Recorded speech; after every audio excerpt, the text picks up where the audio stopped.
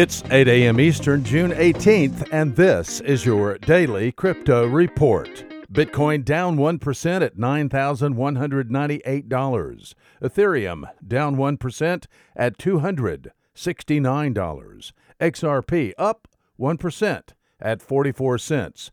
These are your leaders by market cap.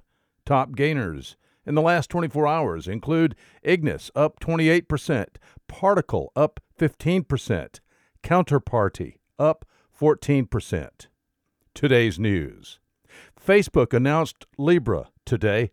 The new cryptocurrency will not require a Facebook account, includes a new Facebook subsidiary, Calibra, and a 28-member independent consortium, the Libra Association, backed by Visa, MasterCard, PayPal, Uber, Lyft, Coinbase, and others.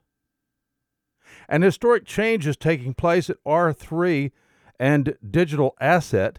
They are now collaborating to maximize their respective blockchain ecosystems.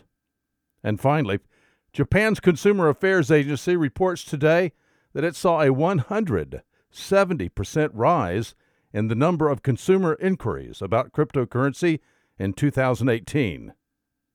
Those are your leading headlines today. Visit us at dailycryptoreport.io for sources and for links. Find us on social media.